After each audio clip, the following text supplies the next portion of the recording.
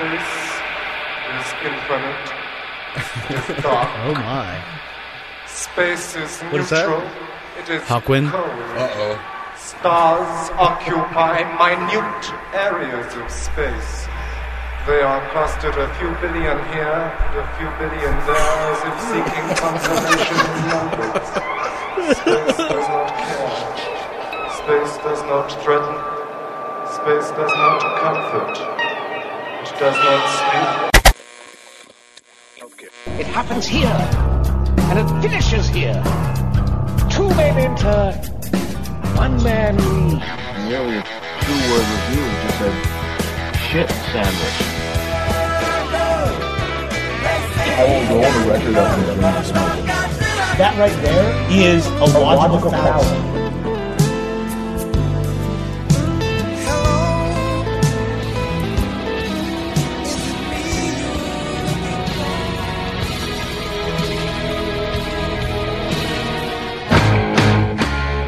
All right.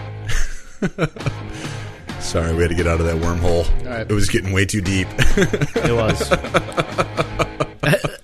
Stuck in a Floyd hole. That's a good enough start. I mean, fuck it, man. All right, we're in a special edition of Chunky Glasses, the podcast. This is actually episode 34. You've heard at least my disdain all year about the music that's been coming out, and this week there's just nothing. So we were like, fuck it. There's nothing left to talk about. No, there isn't. And then part of the problem is that people have forgot their roots. So we're going to try to take them down at least one of the roots, and that is a much maligned, although not in this realm that we exist in, genre of space rock. Yes. Space Madness.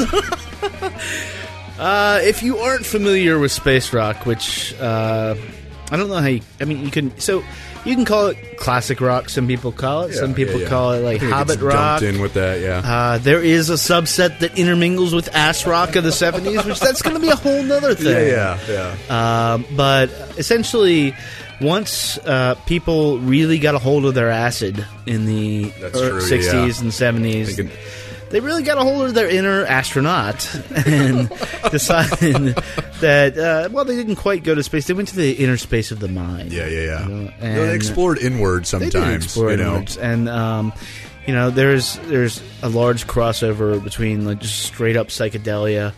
But there were some people that didn't quite, I guess, master their craft.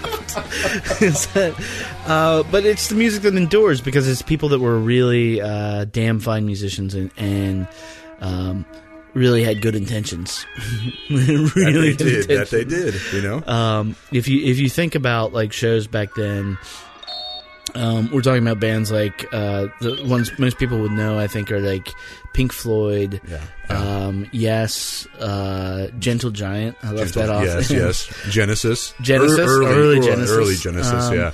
They're a great example of the major transition you can make. We'll be reaching that eventually. But it basically gave people an opportunity to explore themselves in less of a pussy way than, say, Nick Drake.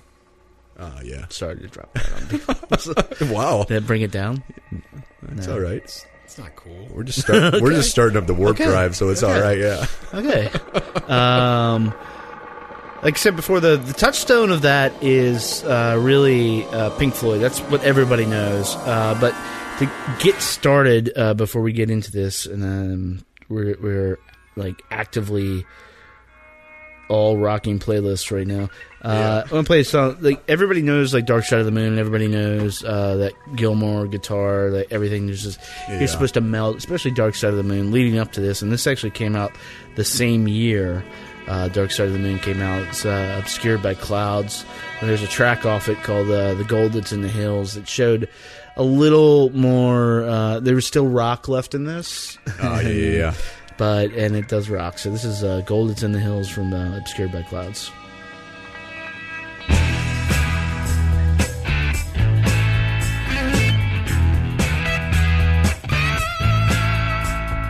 Come on, my friends, let's make for the hills. They say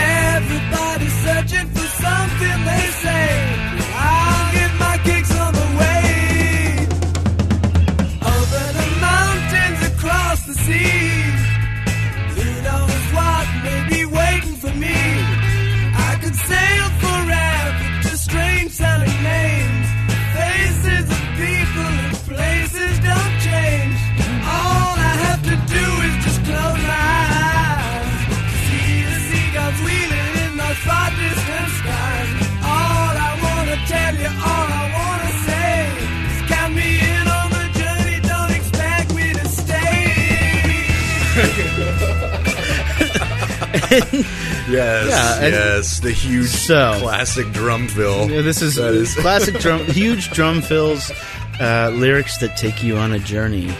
This was actually done for a soundtrack of a French film. Oh, was that Zabrowski Point or whatever? No, it was. It wasn't more. It was. Do you know what it was? No, the film was Obscured by Clouds. Was it? Oh, yeah, and it was when people were trying to recreate the first scene of 2001 in film mode. So, and that's the origins of space rock. Yeah, it's not the origins, but I was going to say. No, I shouldn't say that. Astronomy Domine was 1967. That's true. I mean, they were deep in the acid, but this is like a good example of where, there's a lot to rock about in this song going on, but there's not it's taking you on a journey you don't know where, and honestly, it doesn't make sense. Just gold in some hills, and hey, check this fucking bitching guitar riff out. Unnecessary drum fill. It's all the hallmarks of this genre that would sort of overtake the late 60s and early 70s and unfortunately into the 80s in different forms, different measures. The point is, if you heard that and it sort of didn't rock your face off, then you probably don't like rock and roll because everything is there. It doesn't make sense, but sonically put together, it's such solid songwriting. All the fundamentals are there, and it's just a little extra kick for when you're when you're feeling it, when you need it, You needed a was Echoes? Kick. No, that was Metal. That Echoes was on. Yeah, is that their next album? Yeah. Okay. Yeah, it was. And not to move away from this, but yeah, and and they definitely went into and explored Live at Pompeii being the best case scenario of that. Where they, were beating on gongs and dogs were barking and stuff. And sure, and we should be clear. This is the exact shit that punk was saying. Oh no, fuck that. So, but that's true. Now here's a good point. Is that and actually one of the next songs I want to play, is they were saying that, but if you put them together.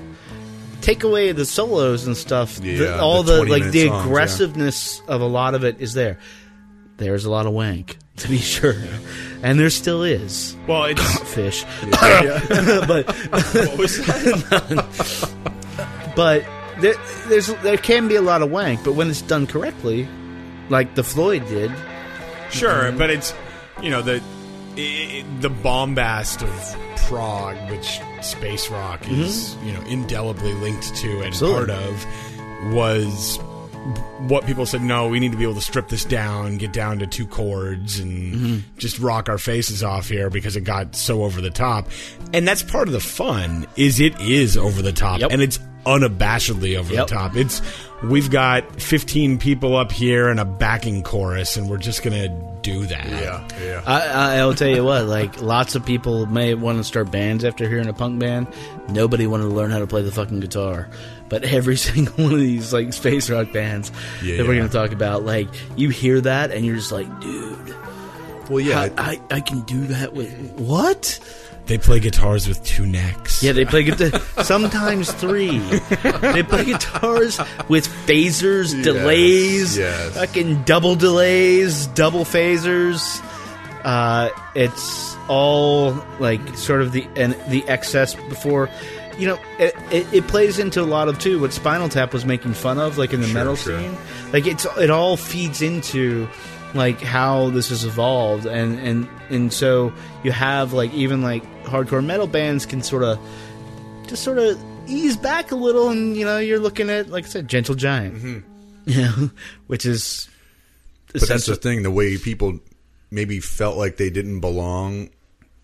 There's a certain category of people that kind of go into space rock and kind of want to play it, and it's they don't really feel like they belong in the rest, so they kind of gravitate towards that.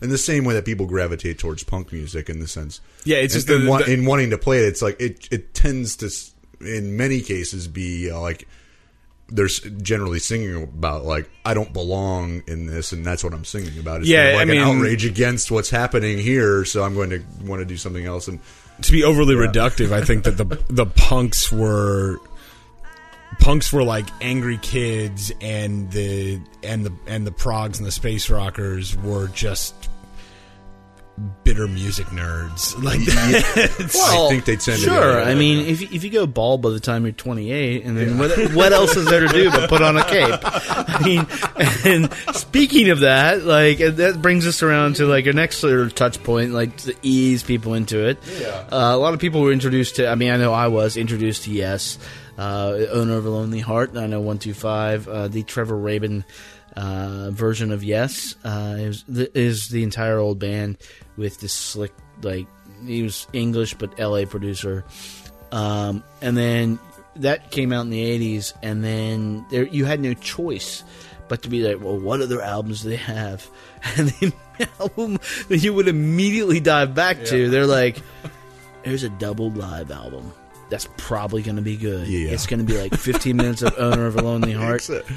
It was not. No, it was not. No. No, it in fact was this. Yeah.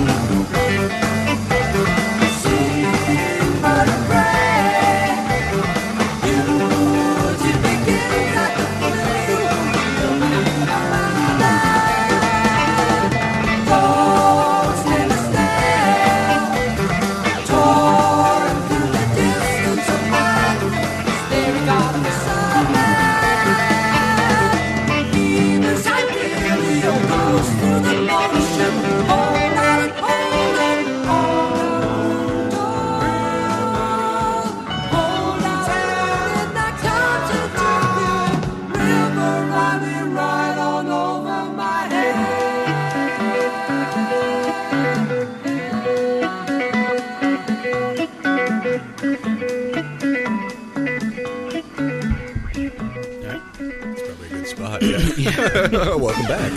Oh, wait a second. Maybe just my cape.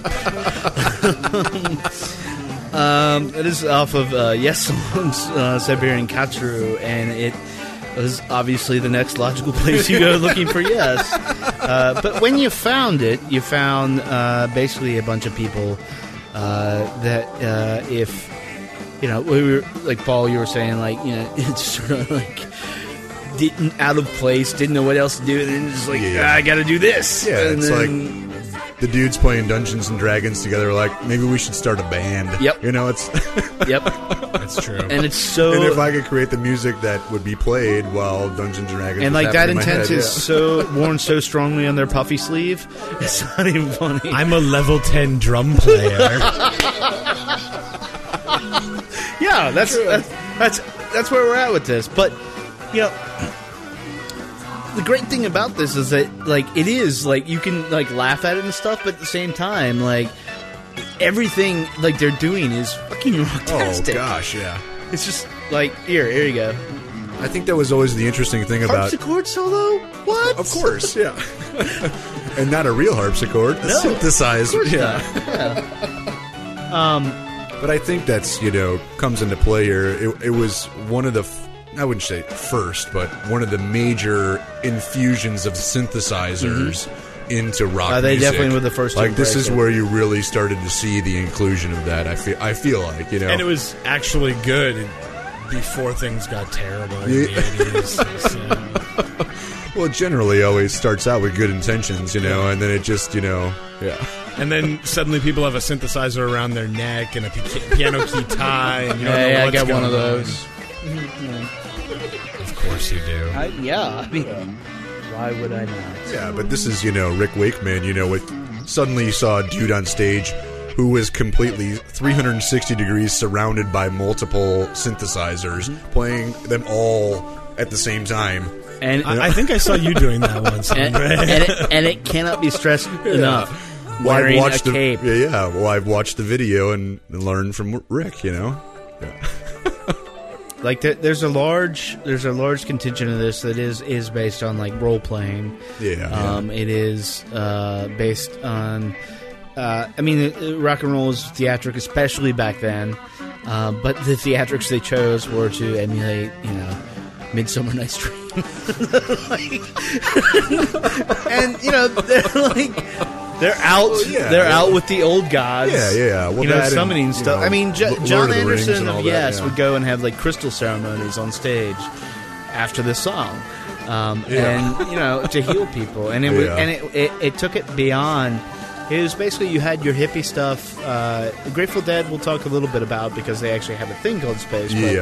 But you had your hippie stuff going on like this, and then you had this was just aggressively rock. Like everything was just turned up a little. Yeah. And but the role playing here, I think, is something that's distinct and not unique to space rock. But I think it's something that they kind of grabbed onto and went with, heavily. And when you talk about concept albums, it seems like most space rock albums have a concept, i.e., the concept is about space, or hobbits or something. But, I think that's true. Yeah. Because that's what they were interested in. It seemed like the infusion of sort of some sort of story they were telling through, and they were basically just playing the music to that story, whatever they were, And by the way, this story is 9 minutes long. Yeah. So, it's another thing. Like we're not talking about like quick little doses of like no sugary goodness. We're talking about like you strap in, your imbibement of choice, and you're good. And hang on, lots of black lights. But that's something that's unique. I shouldn't say unique. It's totally also a unique feature of space rock that they, turn it down. That they. They were exploring deep space, through their music and trying to figure out new areas they could go to. Yep, indeed. So going on at this time, I think, was Genesis kicking around? Yeah, they were like 72, 71. Was Genesis really space rock, though? This is where I start going to the prog versus space rock, even though I know space rock is as we said, like a subset of prog. Like I always thought of like even early Genesis as less space rock and more just like straight wanky prog, Yes. So you see the cover of this album. Yeah. If I can find it. What are you pulling up here? Just their live album. What, We Can't Dance? Well, them dressed as like space dudes. Oh my god! Yeah. Well, hit a track off that. Yeah. Let's do. So what do we got here? Let's just start at the beginning here. All right. See what happens.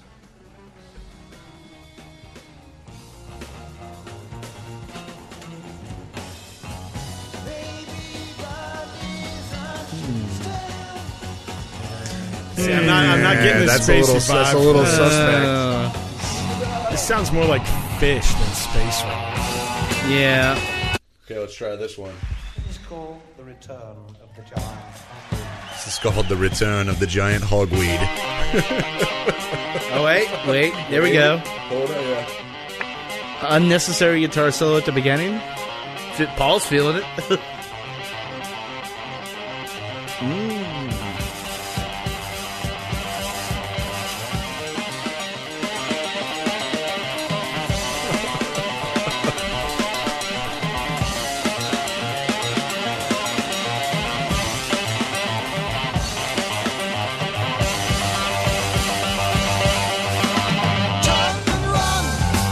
Oh, there it is. Yep.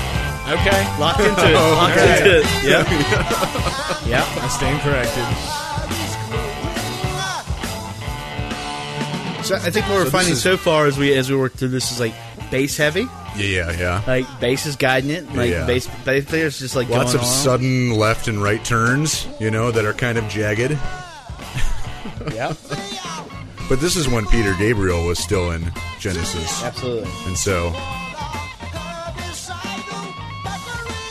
I feel like after he left, they took a little bit of a different turn. Kind of away from Once this. Phil Collins took it all over. Yeah.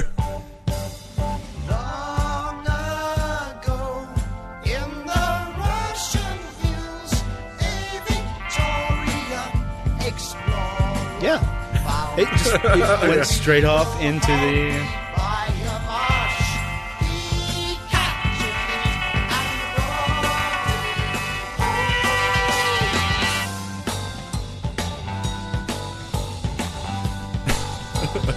It sounds like a Yes cover band that just doesn't sound have like the a oomph. Yes They just... It's not that good. No. So that's a good picture of where things were at. And actually, around the same time, though, there's a little band. Correct me if I'm wrong, but Lemmy Kilmister had something to do with it. Well, Lemmy? Yeah. What? A little band called Hawkwind. Oh, that's right. I forgot that he was in Hawkwind. He was in Hawkwind. And we're going to hear a song in just a minute if we can. It's Kill Genesis there. Yeah, all right. Please. So Hawkwind came along about this time, but they sort of wanted to rock a little more. This was Lemmy's first band. It was a band that he got kicked out of. I think if you've seen the documentary, because he wasn't a nerd enough. I'm not making it. I mean, it ended up being substance abuse, but they were like, "You're just not feeling what we're feeling," and so he. In terms of Hawkwind? Yeah. The rest of Hawkwind? Yeah. Wow. Yeah, let me verify this here. Okay, yeah. While Kevin is verifying, we're going to jump into some Yeah. Hawkwind. Play some Hawkwind, and we'll come back to it.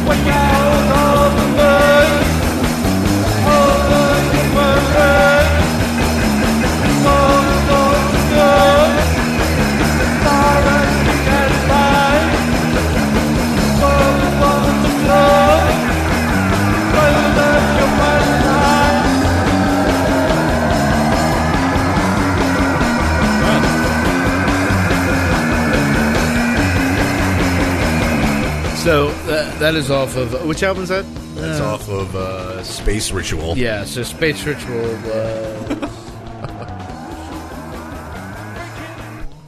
Oh yeah, the Space Ritual Alive. Yeah. How about that? 1973. So that is. I got a little cut up. I was like, oh, Lemmy didn't join until 1972. Yeah. So he's shaping this. But yeah, they actually kicked him out of the band. And this is like, in this you can hear a lot of the sort of progenitors of like what came later. Harder rock. Harder rock. Yeah. And granted, they're coming off Zeppelin, so there's a lot of that going on. And still have Black Sabbath and stuff. But easing into the smooth ass rock sounds of the 70s. This could maybe get in the subset of Van Rock. Yeah. Well, it's starting to bridge that gap between the two. Yeah. I mean, come on. What space rock isn't Van Rock? I think it all is. Well, I mean, here's an important. It depends on distinction. what you're doing in your band at that moment. Yeah, it 'Cause does. you could if you got your Here's the lady thing. in there and you want some If you got your- sometimes maneuvers. If you got your lady in there and she's got one tattoo, this is gonna work for you. Yeah. If you got your lady in there and you play Yes, it's never gonna work for you. What if you play Rush? We're gonna get to that, asshole.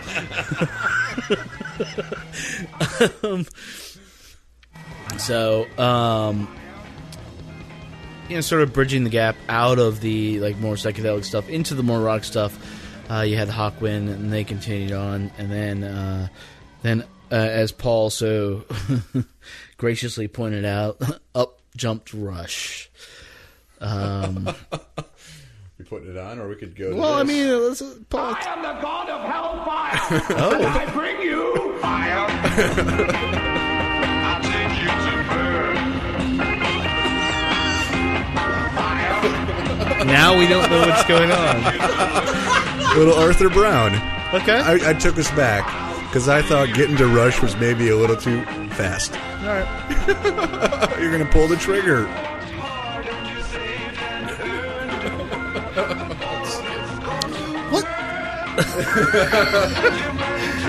It's terrible to do visual shit on a podcast. Oh my god! Wow. So this is 1968. All right. There's somebody dressed as a mushroom. There's somebody dressed as Loki. There's Marvel pay us now. It's some great special effects in that video. Actually, you're not joking. They're actually for the time. No, that's just a half exposure, like fire over a video being shot. We haven't started the film site yet, Paul.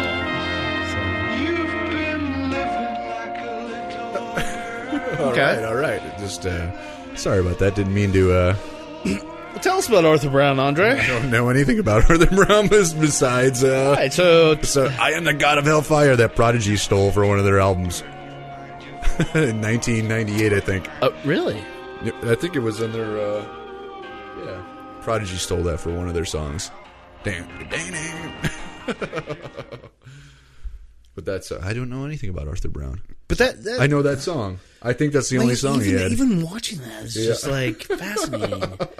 Go to the YouTubes and type in Arthur Brown. No. Fire. We'll have a link to this. Yeah, we'll have a link because to this is something special. If you've never seen it before, 1968. 1968. Man lighting his head on fire and singing songs about fire. I was just fit into the space rock thing. Or we just. Well, I was just taking it back, like thinking about the development of it, you know. Mm-hmm. So this is the late 60s when this, you know, because I think space rock kind of came out as out of the psychedelic rock movement. I mean, I can't imagine how it came out of have, it. It sort of ran concurrently with it. I mean, it's a lot of subsets, a lot of Venn diagrams. Yeah, because it has a lot of aspects of like Say the Dead. We'll come to that and we can talk about it however we want. But they kind of helped. They were part of the group that helped kind of bring people to say, we're going to play a 20-minute song. Yeah. And kind of like got people into like, oh, rock bands can do this because that's a key component of space rock. Yeah. Is that songs are 10 minutes long. Well, they convinced hippies that rock bands can do this because That's rock true, bands yeah. were doing this forever. Well, that's true, yeah. And I guess they convinced their audience that this is what they wanted to experience. I mean, because it was a very subtle transition. So if you think about your hardcore psychedelia, that is also in the space rock subset, and as it sort of moved on through the 70s, and dudes like I won't say lost their shirts because they probably weren't wearing them because they were on too much acid anyways. Yeah. The hair got a little longer. Yeah. The mustaches got a little more bitchin'. Yeah. And so you rolled into this thing that like rock fans just sort of came to accept, but having like bands like I keep saying Gentle Giant. I need to find a song. Yeah, you need to find But I think it became more I shouldn't say acceptable, but it wasn't as like stark to hear someone singing about these sorts of things or talking about them on a rock album. I guess. Yeah, I you know, mean, so that like dudes like Arthur Brown in 1968, that song right there, and seeing that, like how that all became like, oh, it's, you know, Yes is not as shocking as that even, you know. No, so it's like no. he kind of helped, you know, kind of expose people to that, like people can do this crazy shit, and it can be part of music that you can listen to, and so then when we now are talking about space crystals and traveling to Jupiter, like it's like, okay, cool, I'm there, I'm right there with you. You know, I want to hear about that. You know, yeah, but, I mean, I'm interested in that. Yeah, you know? you got to have something to listen to while you smoke your weeds. Yeah, well, that's true. You got to, and you know, these provided it, and they also provided like sort of a little more muscular. Let me see if this song will work. This is from Gentle Giant. I think it will here. It's.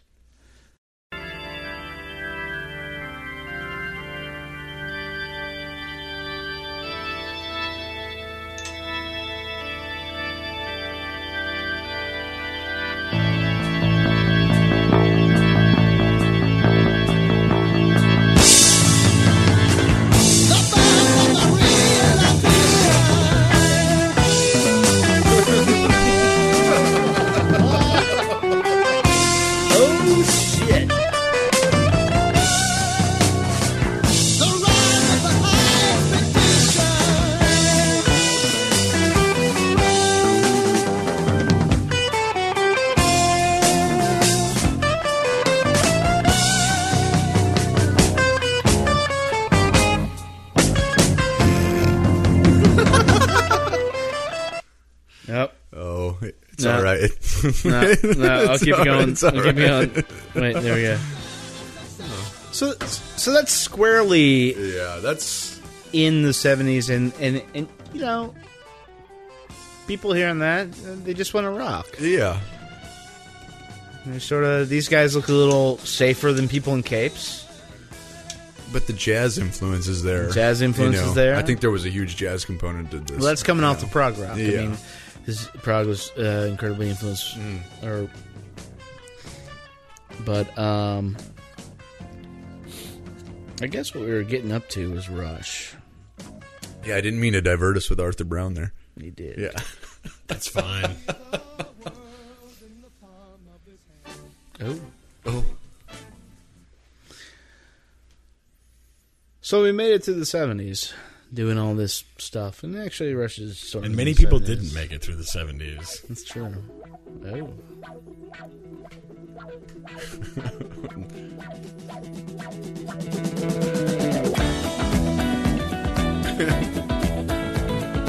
All right. This is an example of groovin' space rock. Who is this? This is a little Nectar. Oh, yeah. There it is! 8-part harmonies! With the wah. Pointing to your hobbit. Here we go. Casting a Hold spell. on. You Make can it happen! Yes! Alright. That was Nectar. That is an album that only has 2 songs on it. Because each song is 30 minutes long, I think. Holy shit. Like one song per side? I believe so. That might be the purest distillation of space rock. I could be wrong, yeah. It's called Remember the Future, Part 1 and 2. 2 sides, 2-sided album. Wow. You know?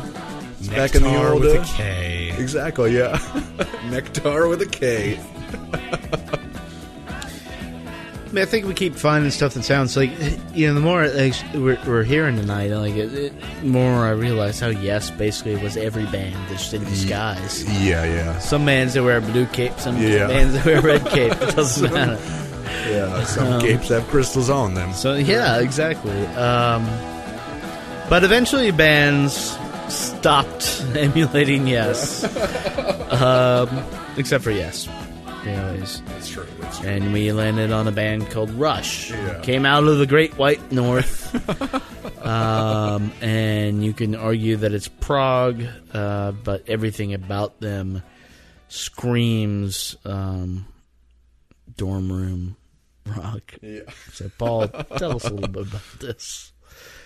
Well, Rush definitely went for the futuristic and fantasy themes. They rock. I'm going to say harder, but it's not because these other bands weren't loud, but just kind of a little bit of the harder, more metalish edge that you got in the 80s to the space rock and the prog stuff. And then you've got Geddy Lee's voice, which isn't quite like any of the other stuff we've heard so far. So. Would you say it's Alien? It might be. That's what he was going for, I think. Yeah. He's going for an Alien. So the trio of Geddy Lee, Alex Lifeson, and I can't believe I forgot the drummer's name. Regardless. Best drummer in the world. Yeah. Everyone calls him What's the best his drummer. What the hell is his name now? I have How does to this look it up. happen? Because he drank too many beers. Old. Because we're in space. Why? Really? No, that's Come on. That's not his name. Why does it say? It's not Klaatu Barada Nikto. Right. Oh, no. Neil Peart. Fuck yeah. Fuck yeah. Fuck you, old Because he had motherfuckers. 18 tom drums. Here's shit I hate. The Twilight Zone. The Twilight Zone. Yeah.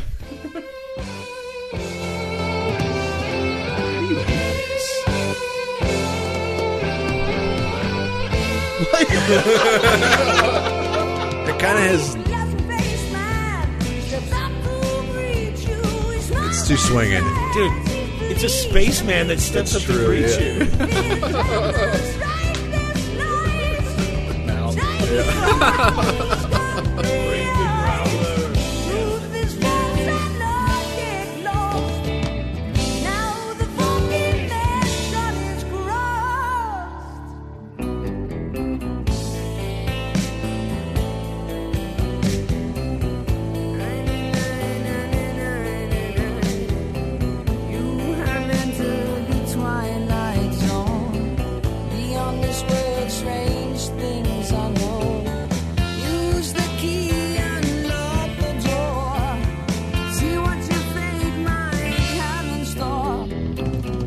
Explore your dreams, creation.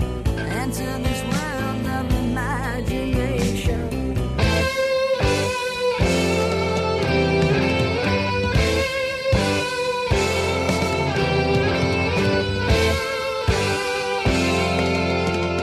You wake up lost in an empty town, wondering why no one else is around. Look up to see a giant boy just become his brand new toy. No escape, no place to hide. Here where time and space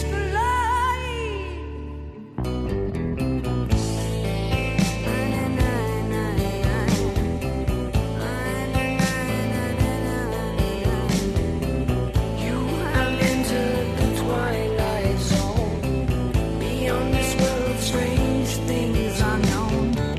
Use the key, unlock the door. See what your fate might have in store. Come explore. All sort of acting out the words. Enter this world. No, I mean, 100. All right. Good enough of that. So that, that happened. Paul, why did Was that that happen? like 1980? No, okay. When did that come out? Look, the reason things like that happen is that there are always dudes in basements. There are. Or dorms. We're in a basement right now, listening true, to the yeah. history of this music.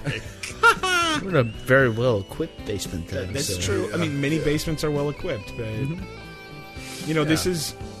Well, I keep coming back to it, but like prog, space rock, whatever you want to call it, it's nerd music. This is for Yeah. people who are like, I take my Yeah. music seriously. I don't mind 8-part harmonies. In fact, I welcome them Because And they if take people- they take this very seriously. I think that's a distinction of this is that the people like Rush, who's singing about this, like they take it seriously. Yeah. it's not like a joke to them or something. No, you don't see, there's not. I mean, somebody is probably going to prove me wrong immediately. Yeah. But I don't think that there are irony-drenched prog bands. Like, no, if you're they- going to they take the think what they're time doing, to yeah. do this work, Yeah. then you got to be taking it seriously. Like, no, Yeah. I'm making an album that's inspired by the Lord of the Rings. exactly, and, Of course. And why wouldn't it be? Yeah. Or like 2112, it's like overthrowing. Well, there's a whole sci-fi plot. It's like overthrowing a government. You know, in it's a like the dystopian movie future. Heavy Metal, which we actually saw a little bit of recently and stuff. Sure. It buys into this whole. I mean, I guess the thing about it is you're right. It is for nerds. It is mainly for young boys. Although, ladies, if you like this music, it makes you 8,000 times more attractive. Like plus 20 attractive if you're going to on the 8-point scale. Excuse me, it's plus 20 charisma. God damn it. And that is the sound of Paul's relationship dissolving. No. But I own it. Yep, you do. But there was a whole nother area of space rock that I just wanted to bring up before we move out of the 70s and into the 80s. Completely. There's two, but we'll get to yours first. Yeah, but because I think a component of space rock was this kind of uniting of the synthesized world that was being developed at that time into the rock world. It was all about like Yeah. this technology. It was like, dude, we can plug the synthesizer into our junk Yeah.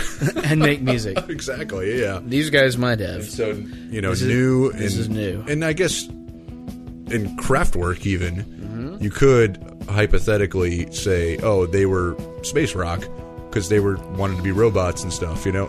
Yep. But I think new because they were more of I want to say rock band, but they had a drummer, a guitar player, and then just a synthesizer player. Now they're a hard rock band, man. Yeah, and so they were kind of venturing into a whole. I think a unique area in terms of space rock that they kind of were claiming as their own. Yeah. That just like Yes, kind of. Then a bunch of bands followed Yes, kind of in that sound that we've been hearing before. I think New kind of started, and Kraftwerk kind of started this whole other line. And this and other the funny line. thing is back to the punk thing. It's like a lot of punks would like attribute like this to like punk and stuff. Sure. But what they were chasing was that inner like expansion experience, like in your mind. Like, let's say, which song is this of New? This is Hello Gallo. Yeah, let's It's hear a the little bit of opening Hello track Gallo. off of it, and it's 10 minutes long. Yeah, let's hear about 5.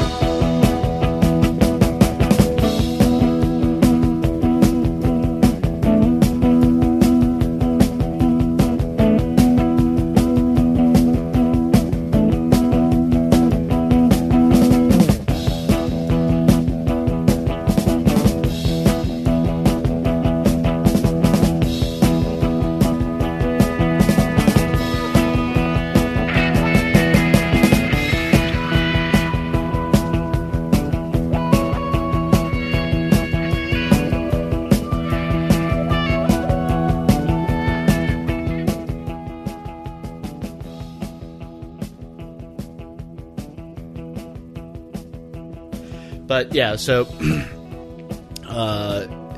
before we get too far out of the 70s, we want to start like moving on because a lot of shit changed like in the 80s and stuff. I want to posit to you guys that this may be, if you can kill the new. Could this be possibly the greatest space rock right here? Right? Okay. You ready for this? I don't know.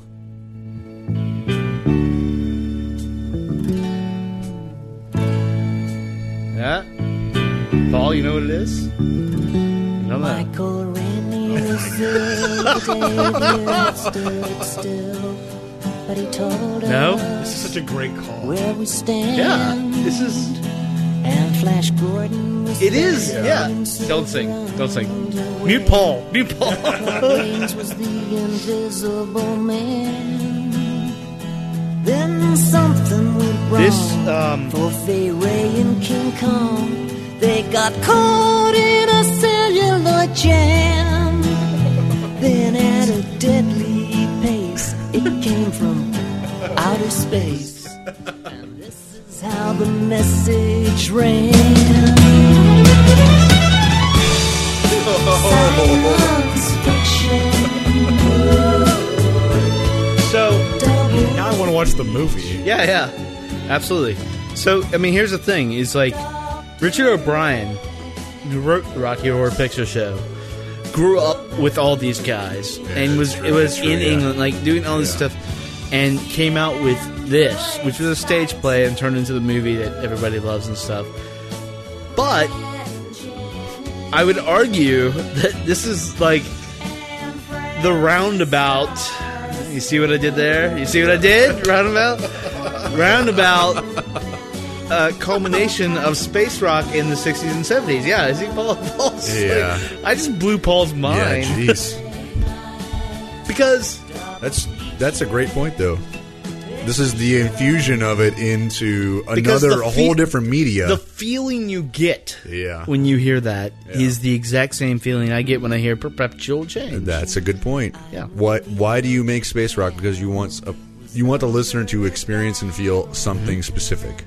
Yeah, and this did that. But And I really got hot when I saw Jeanette Scott fight a truth that's between kill. Sorry, I didn't mean to do that. Dana Andrews. why are you breaking shit? I'm sorry, dude. All right. So, just wanted to make that point.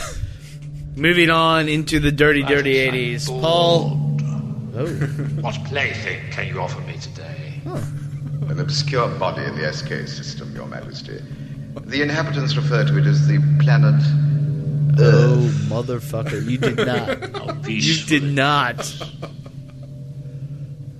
He did. You know what this is. The fuck you don't.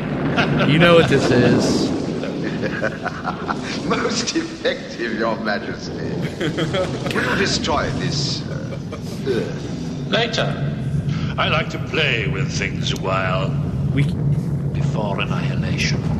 This would be an example of a band that everybody knew. Yes. Going into space rock. Yep. Just let this hang. Savior of the universe.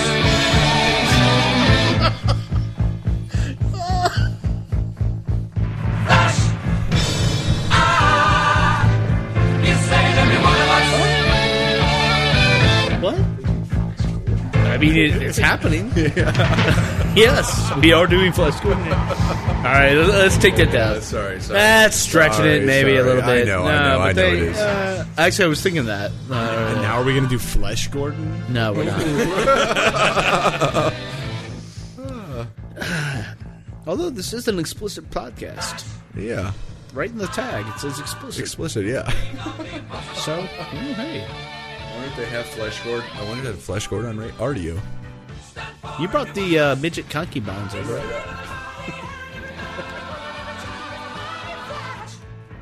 Flash Gordon soundtrack only has 63 plays on RDO. That's a shame. We need to get down to that. Wow. But moving to, what were we talking about? Well, we're going to try to move into the 80s. I thought we already did. And beyond. Okay, so we're moving into the 80s. But I feel like the 80s just kind of was where it all kind of tanked. Yeah, basically it all tanked. You had Asia trying to do shit. Oh, yeah. Which I'd play a song, but that's going to hurt. Yeah. You had Yes. And Yes went through these weird permutations where Yes had their hit 90125, and then they had Big Generator, which I think if you're my age, it's in like 5-year age range. Yeah. Like that's sort of your, like you latched on to those. Yeah. Because I mean, fuck it, those guys can sing, right? And so you have all these harmonies. It's like it did not sound like shit that was going on then. But then they tried to put it back together with Old Yes and made this horrible thing called Union. And so it was half. So when they got John Anderson back? Well, John Anderson was always in it, but it was like half 80s Yes and half 70s Yes. Oh, and they have different identities. It was, and they've been fighting ever since. Yeah. But there was a huge revival then in the early 90s. I feel like, in terms of like interest. Mm-hmm. There was. Because it kind of died out and it became this kind of, it kind of almost became mainstream because Yes, with Owner of a Lonely Heart and other things, you know. And the reason I mentioned like Union and stuff is because people got into that, and like we said at the top of the show, you had to jump back to something way more freaky, you know, whether it's like a lot of bands going forward, you know, modern psychedelia. You know, Paul, you brought up like little post rock. You know what I'm talking about. And before post rock, even I think that some of the I won't say all of them, but some of the shoegaze bands you can really see the influence in there. And I think we were talking earlier, particularly with Slow Dive. I see it there. I think I see the influence in Ride, especially on Nowhere. Absolutely. And it's not so much the My Bloody Valentine folks. You know, that was a different direction, but Ride and Slow Dive, that is space rock influence. Stuff right It's just sort of like, you know, kick on the overdrive, like kick out the song. We got something to say, but let's see where else it goes. Yeah, it was a new, the wall of sound kind of thing. Then bringing that back, bringing that into space rock, in the sense where previously in the 70s it was very tight and focused, where you could hear every note. Where now it was like, let's do more of a washed out thing. Because what happened is it mixed with the punk. Yeah, like kids grew up on hearing that and then hearing punk, and they were like, "Oh, we're not sure where to go with it." But like, there's no denying that, you know, 18 guitars in your face sounds awesome. Yeah. So you had to use it and utilize the tools. And I will say, as a musician like that, as the technology even at that time had advanced to where you could do that very easily. You could buy a $200 box that could give you 14 guitars at once in your face. That's true. And so why not? Did what's his face from Boston create that? No, Tom Schultz did not.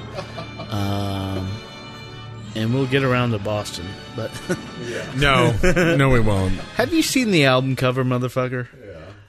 Yeah. Boston's not space rock. Have you seen the album cover? Just because you draw, have you seen all of their album covers? Just because you draw a spaceship on your album cover doesn't make you space rock. Anyways, so Boston is not the answer to every question. It might be. What you got going on over there, Andre? Just we were talking about Ride, so I just threw a little Ride. Let's hear a Ride song and see how this goes.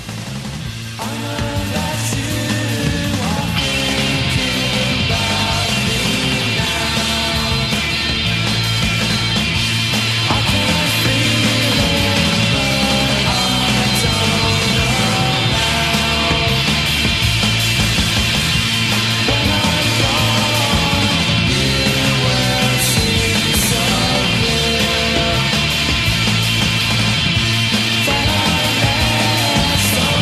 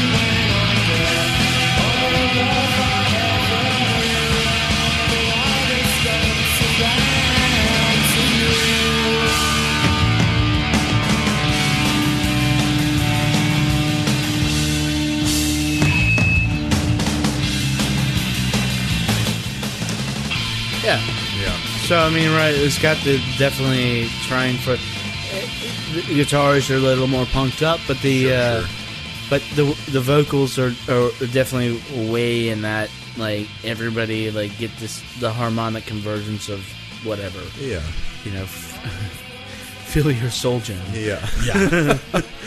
But it's interesting when we talk about a lot of these bands. I brought Skyrim into it last time. Yeah. So Skyrim. Yeah.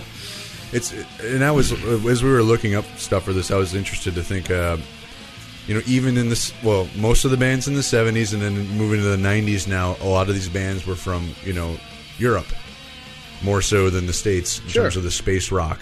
Mm-hmm. Pretty much almost every, or even outside of the U.S., which is interesting. I don't know. I'll say, I think a big exception to that is Flaming Lips. Okay, yeah. So moving into the more...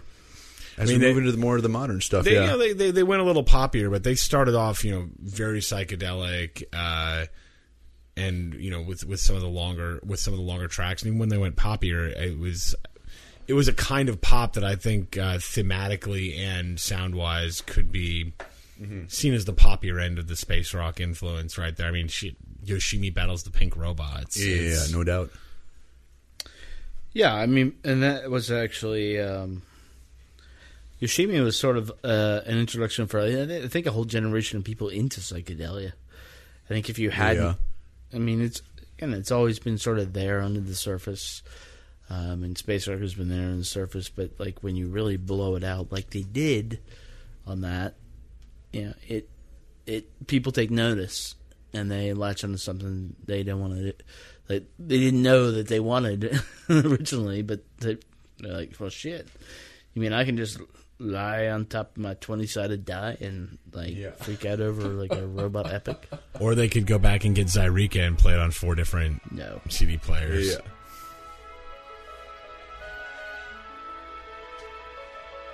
But I'm actually not plugged in.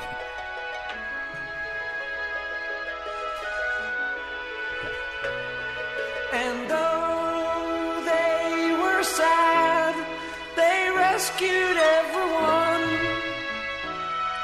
But that has almost like a John Anderson Yes kind of feel to it in some senses. A spoonful weighs a ton.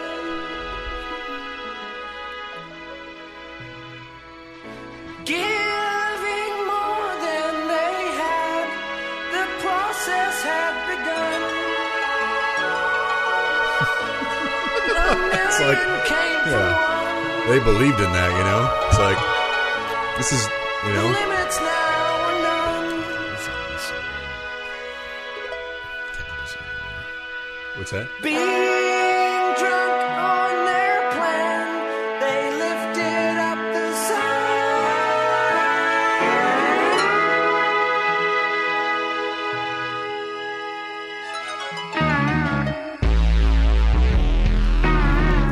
That's straight up like they're watching Yes songs while they're making Yes. I mean, there's such a direct line between that, and I mean, I've gone on record saying like I really think like Soft Bulletin is where their creativity ended, which is not to say this is a bad album, but this is much more obvious. Like their influence are much more obvious on this Yoshimi because they're just like, well, we're lost inside 2 of our triple LP Yes songs. Yeah. Huh? He was Soft Bulletin, right? Yeah. Oh, it is?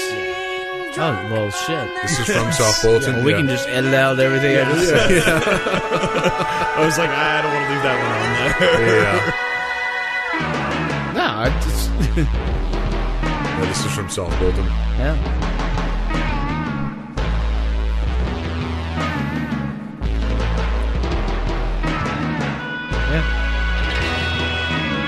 Well, then it sounds the same. Yeah. All of it sucks.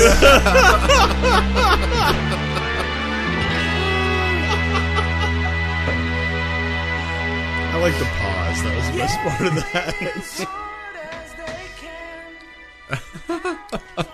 What was I saying about all that? But I guess they're the modern purveyors of, one of the modern purveyors of space rock. Yeah, sure. Yeah. I mean, Whoops. there's a lot of them. What I was looking up, like I was sort of unhooked for a little while. As you get into stuff like that, you excluded My Bloody Valentine. I think that's fair. I think they're a whole other thing. And there are a multitude of bands nowadays that are trying real hard to like tap into that sort of spirit of exploration. Yeah, because people are just going to do that. Mm-hmm. Like it is part of the reason why this music works. Is because as we, I guess, mature and as we grow up, it's just sort of something about growing up. You explore, and people explore in different ways, and some people get like they need this type of stimulation to accompany their maturation, and it's universal. I mean, because this is largely, I think we could all agree this is should be largely restrained to dorm rooms. That's where it thrives. It's the best petri dish for it. But there's always going to be dorm rooms.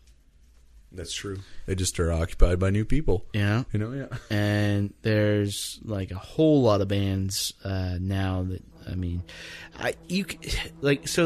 the kids are listening to Animal Collective. Yeah. We're not going to play an Animal Collective song.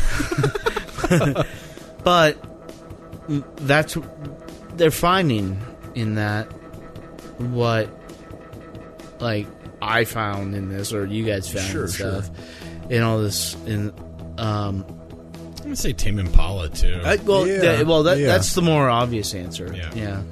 And they're hearing that, and we've they're hearing the aspects of that are good about it, right? And it can be diluted, and I think in Tame Impala it is very diluted. I think, but it keeps popping up. Sure. Like it keeps like the best rock. Like we talked about Midlake last week, and in this year has been like frustrating for failed attempts and just sort of just like, what the fuck are you doing? It was refreshing to hear somebody who not only like went for something that they were familiar with, but a familiar sound, and made it work. Yeah. And I mean, if...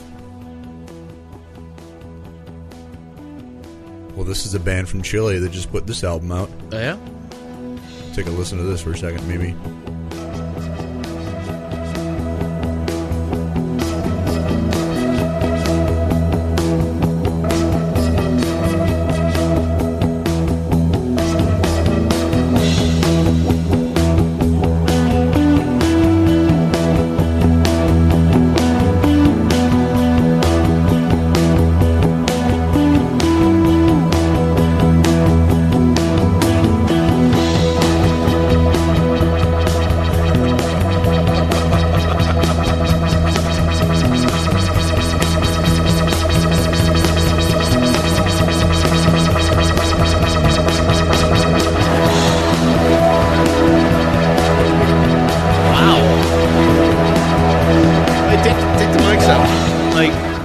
What the fuck is this? It's Chilean space rock. But what's the name of the band? I believe Phloxoid. I believe would be the name. It's the way it's pronounced. F-O with an umlaut. L-L-A-K-Z-O-I-D. They're from Chile. They probably recorded this out in the Atacama Desert, staring at the sky. Let me see what they say. Yeah, they just say it's Chilean-based cosmic music. That is their description of their band. So, it's good to know that actual pure space rock is alive and well in the Southern Hemisphere. It just happens to be in South America right now. Yeah. Well, I guess the point of us talking about all this is like, and we sort of we have meandered and just been sort of playing music. So it's like a DJ hour. but is that like it sort of is, whether you like it or not, like ingrained in what good rock and roll is. Yeah. Because invariably, what people who create stuff are trying to do is something different. And if you're going to do something different, there's nothing more different than like arming 40 synths and aiming them at like your lead singer's balls. Yeah, and having the last song on your album called Pulsar. Yeah, and it's 15 minutes long. And it really gets into like more palpable stuff. We're not going to play any of Latter Day Floyd. I love Latter Day Floyd and stuff and how it's matured, but you get into like Tame Impala. Division Bell is dope. We're going to listen to it after this podcast. It is dope. But for it to come back, kind of. Well, and I know a lot of music comes back cyclical. It's very cyclical in that way, that music comes and goes, but some music just kind of never. Yeah, and it mutates. We talked about, I think, off the mics, but that I want to make sure we get in here before we close out is that I think a lot of this is migrated over into some of the post-rock stuff. It's just melded into this new form of right. However we label things. Yeah, that's where you get in the long riffs. I think Godspeed is the closest to this. Yeah. I listened to their newest, Alleluia. Yeah. It's not. I don't think it's as good or as close to space rock as Lift Your Skinny Fist. Like it's not, but it definitely and that's a whole instrumental takes it in a whole new direction. That just strips the words out. That's absolutely. We don't even need words to go to space. I mean, we haven't even talked about Dream Theater, but we're not going to.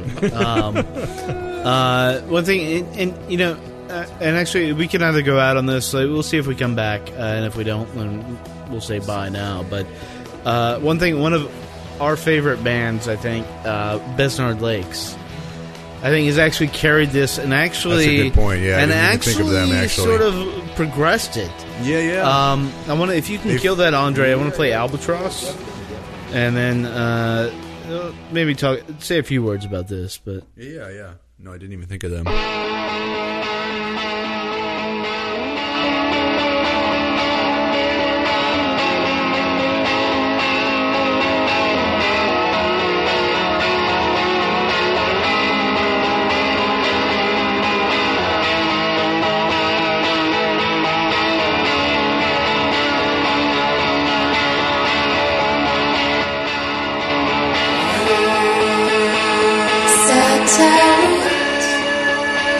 Turn on a dime. In the sultry West Coast night, hopping lost in room, amongst the hopeful and the young.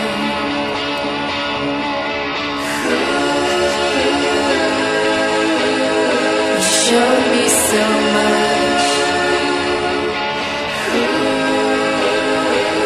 So much. Took us to a new height, speeding along. So that's sort of incorporated all the like space rock and all like My Buddy Valentine, like post rock and stuff, and even like Beach Boys and like some pop made it aspects, a nice. But if you could imagine that song like stripped down, like it's just like the guts are are just like just playing their. But that's the interesting thing about it now is that all this music that was created up to this point, we're seeing bands like taking aspects of space rock and melding it with other aspects of pop music that. Right. The dudes or ladies in the 70s, they didn't want to do Beach Boys stuff. It's like where now it's like, well, let's put Beach Boys style vocals over space rock kind of sounds, Yeah. And so it's really cool to kind of watch it being folded into music, and I think that's why it's interesting to talk about it. Yeah. And maybe people don't recognize it like it should be, Yeah. I mean, this is if you like this, if you're a kid who just likes the Besnard Lakes. Yeah. Like, pick up Yes songs. Oh, yeah. Because you're going to fucking love it. Yeah. Or pick up Soft Bulletin. Yeah. Or pick up the new album because you're going to fucking love it. Yeah. Or 2112. Don't ever pick up 2112. And apparently, I can't believe we got Rush on a goddamn podcast. I don't have to say how much I hate Rush. My work here is done. But yeah, I mean, the point of this whole thing is honestly us to drink beers and listen to a lot. I know. Really good we music, actually recorded the conversation we were having. But the point is there's some really good music that you can actually just ignore because you're afraid of a genre or a label or anything, and you shouldn't do that. Yeah, that's why I was interested in talking about it because I think it's a genre of music that, in general, just it's easy to shit all over. It's very easy. It's so easy to. There are many types of music that it's easy to just shit all over, and it's one of them. Yeah. And I don't think people quite see the influence that it's had over multiple generations now on music as it moves forward, particularly as it starts to move forward. I'm almost seeing it have more of an influence now as we move forward than people would like to even say, oh, that's a byproduct of. Yeah. Because if Yes didn't happen, or 2112, or because that influenced people to say, yeah, we're going to do shit like that. No, it did, and how forever, whatever it is worth, So did we just get to the bottom of everything? I think we may have just about opened a wormhole. Yeah, that we have to step through. Possibly. Just closed out the Besner. Is that the Roaring Night? That is.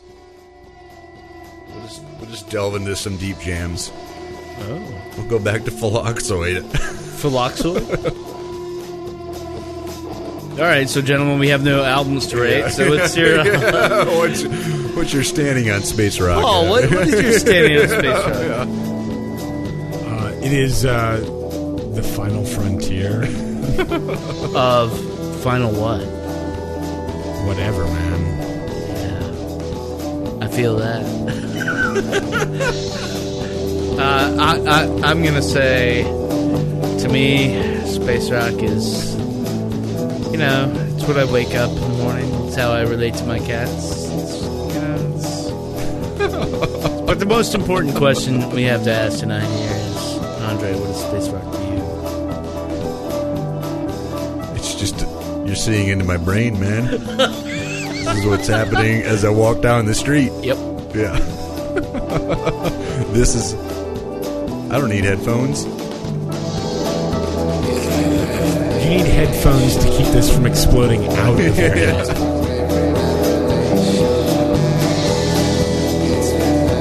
Alright. I think we've made it. We've arrived, gentlemen.